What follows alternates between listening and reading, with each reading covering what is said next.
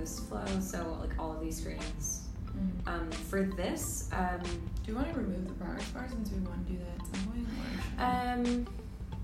I guess we might as well. I don't really care either way. I think whatever's easy.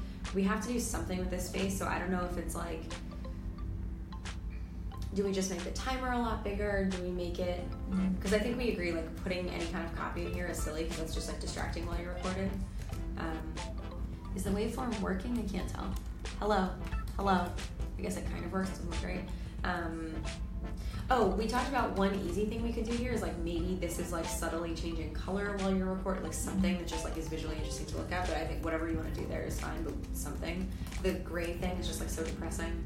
I was thinking, like, I started using the bubbles in the launch screen. I was wondering if we could like add some sort of, I don't know in terms of animation, but like if we could just add like maybe just like something coming out of the wave, so the space isn't like so dead. This could probably be larger, this button, right? And just